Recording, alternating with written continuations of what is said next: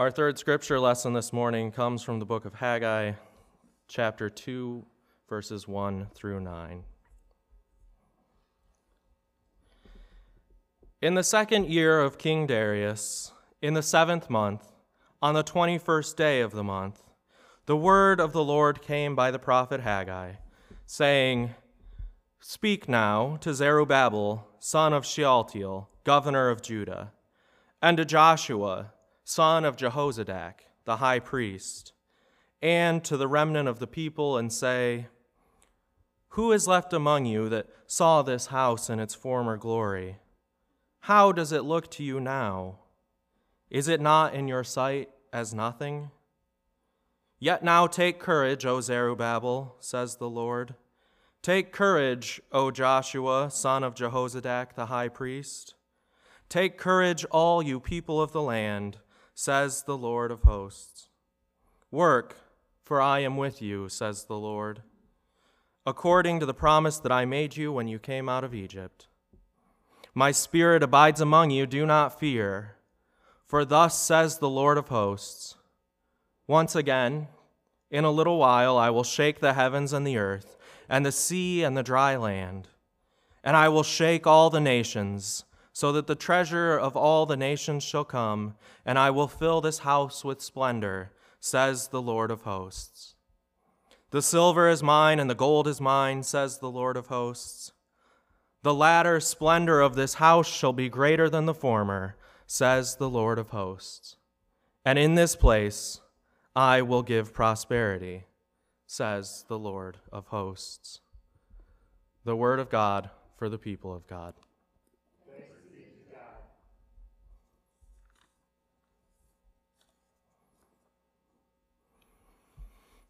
Author of life, we thank you for your word, and we ask that as we reflect upon it this morning, your Spirit would continue to be with us, to transform us in heart, mind, and soul. Amen. With Advent coming up in a few weeks, we're approaching the season of our liturgical calendar when we celebrate the revelation of God through the person of Jesus Christ. But as Christians, it's important for us to remember that the God who is revealed through Jesus Christ is the same God that is revealed through the writings of the Hebrew Bible, the Old Testament. So for the next few weeks, as we work our way toward Advent, we'll be spending some time with the prophets to better understand the expectations into which Christ was born. Today, we look at one of the minor prophets, Haggai. The book of Haggai is rather short, only 2 chapters. And the time period covered in those 2 chapters is also fairly short, only about 4 months. Haggai's first message to the governor and the high priest is given on the first day of the 6th month, and the last message on the 24th day of the 9th month. And if we look at the topic of these messages, we see that what Haggai has to say is centered on the reconstruction of the temple in Jerusalem. So you may wonder, how does a construction project that took place more than 500 years before Jesus tell us something about God? In order to find the answer to that question, we have to take a step back to understand the history of the Jewish people before Haggai. Ancient Israel was a small kingdom located on a major trade route between the empires of the ancient world. This meant that Israel often found itself caught in the middle of military conflicts. The kings of Israel and Judah did their best to stay on the good side of whoever seemed to be winning at the time, but eventually they were unable to stay out of the fray. Now, if you're in our Hosea class, you know that the prophets argue the reason that Israel eventually ran out of luck is because they started to place their trust in the powers of the world rather than in the power of God. And when that happened, this little kingdom of God's people found themselves on the wrong side of conquest. Their kingdom was sacked, their temple destroyed, and their ruling class taken captive in order to keep the rest of the kingdom in line. Some estimates of the number of Jewish people taken into captivity suggests that nearly 1 in 4 people were deported to Babylon. And for nearly 60 years, those Jewish captives and their descendants lived in exile. And while there, they did what they could to maintain their own identity in a foreign land. And the people left behind in Judah did what they could to continue on with their lives after the war. And then after all that time, after those 60 years, the Babylonian Empire fell when it was conquered by the Persians, who were ruled by King Cyrus. Now, the Persians had an approach to ruling their empire that looks quite modern in many ways. They allowed their subjects to worship according to their local traditions.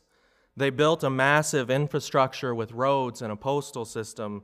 There was a complex bureaucratic structure to ensure that taxes were collected and the functions of government maintained. Cyrus and his successors didn't want to micromanage the affairs of the regions they conquered. They simply wanted to be the ones who benefited from being at the top of the system. And so we see in the book of Ezra that Persia's King Cyrus says, "The Lord of God, the God of heaven, has given me all the kingdoms of the earth. He has commanded me to build him a house at Jerusalem and Judah. If there are any of you who are from his people, may their God be with them. They may go up to Jerusalem and Judah and build the house of the Lord, the God of Israel. He is the God who is in Jerusalem.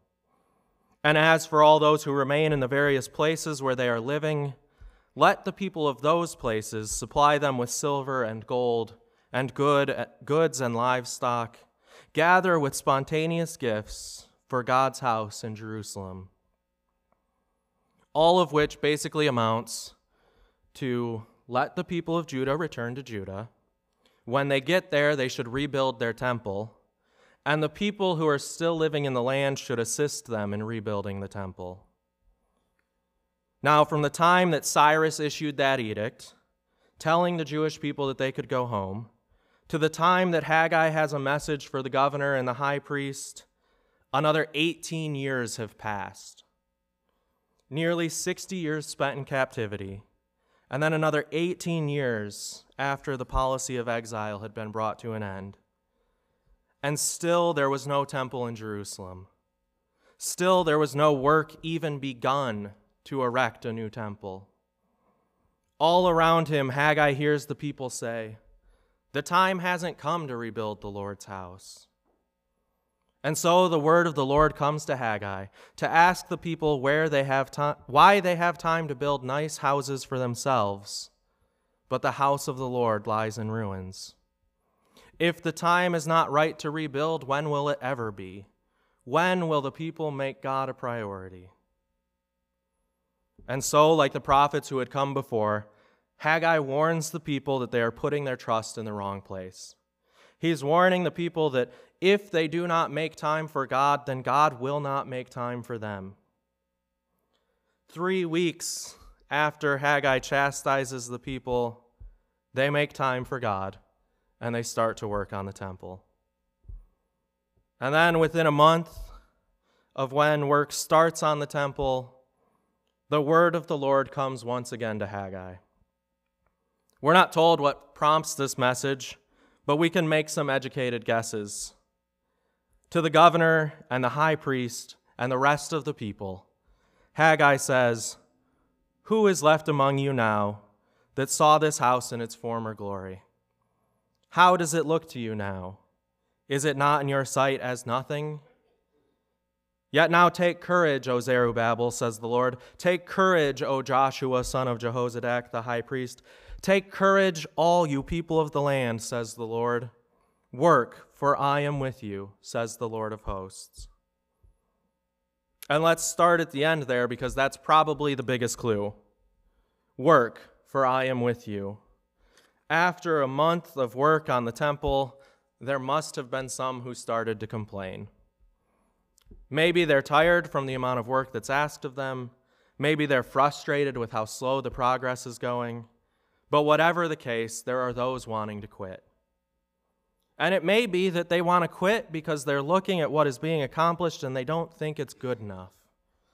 They've heard stories about what the temple used to be, and what is now before them doesn't live up to those expectations. And to those people, Haggai asks, "But did you see the previous temple? Do you actually remember its former glory? What do you have to compare this new temple with?" Because let's think about it. 60 years of exile, 18 more years before the work begins. The youngest people who would even have hazy childhood memories of the temple would have been in their 80s. Most of the people would have never seen the temple. It would have been nothing more than stories handed down from their parents and grandparents. And who could blame them for being discouraged, for hearing about how great the temple used to be, about how many people would flock to the temple, about the extravagant celebrations that had been, about how much people used to give to the Lord? But Haggai says to them, don't worry about what you've heard. Don't worry about what the temple looked like in your parents' time or in your grandparents' time. The work that is before you now is enough. The message of the prophet is radically simple, and it's the same as those who came before. Trust in the Lord. The Lord knows what you have been through. The Lord knows your struggles. The Lord knows where you are going, and still the Spirit of the Lord is here among you. Have faith. Do the work. Let that be enough. And what will be the reward if the people are able to have courage?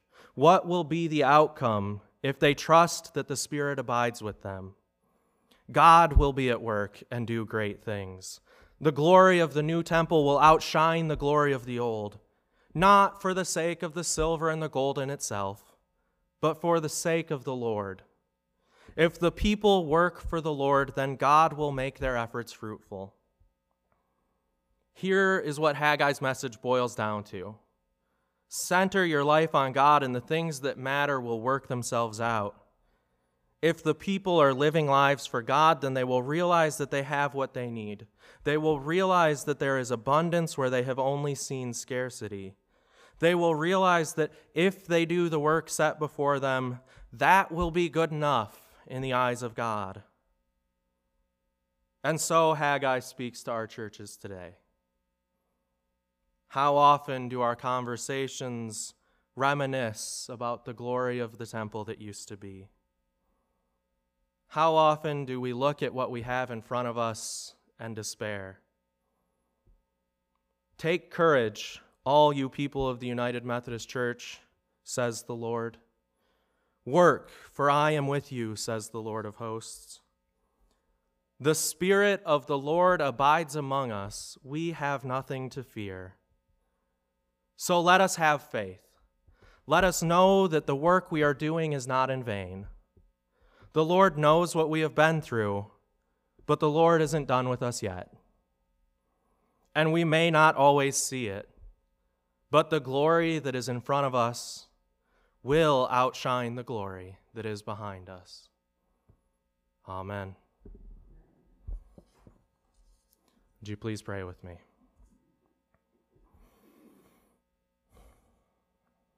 Lord of hosts, we trust that the best is yet to come.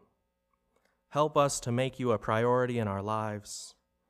Keep us content with the work that is before us. Let all that we do be to your glory. Amen.